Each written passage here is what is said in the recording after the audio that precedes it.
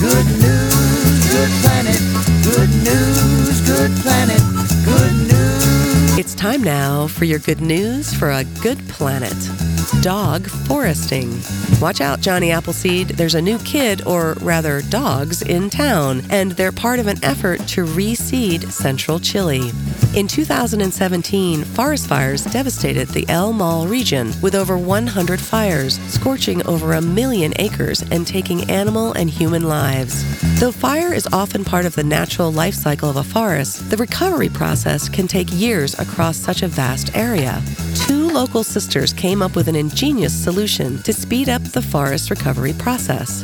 Francisca and Constanza Torres used their trained border collies to spread seeds through the burnt forest, encouraging flora and hopefully fauna back into them.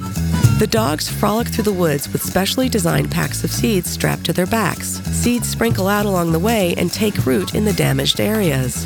Choosing the right dog breed was important. Border collies are used to herd sheep and are less likely to be distracted by forest animals than other breeds. The operation has a low carbon footprint while giving the dogs and their handlers plenty of fun and exercise. The dogs are faster and more efficient than humans and can spread 20 pounds of seeds over 18 miles in a day. It's a simple and low-cost solution that the sisters, who run a dog training facility, currently pay for out of their own pockets.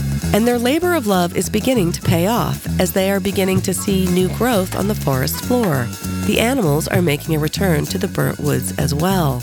So far, the dogs, Das, age 6, and her pups, Summer and Olivia, have reseeded over 15 forests. They run, jump, and dart back and forth, loving their job, all while returning the forest back to life.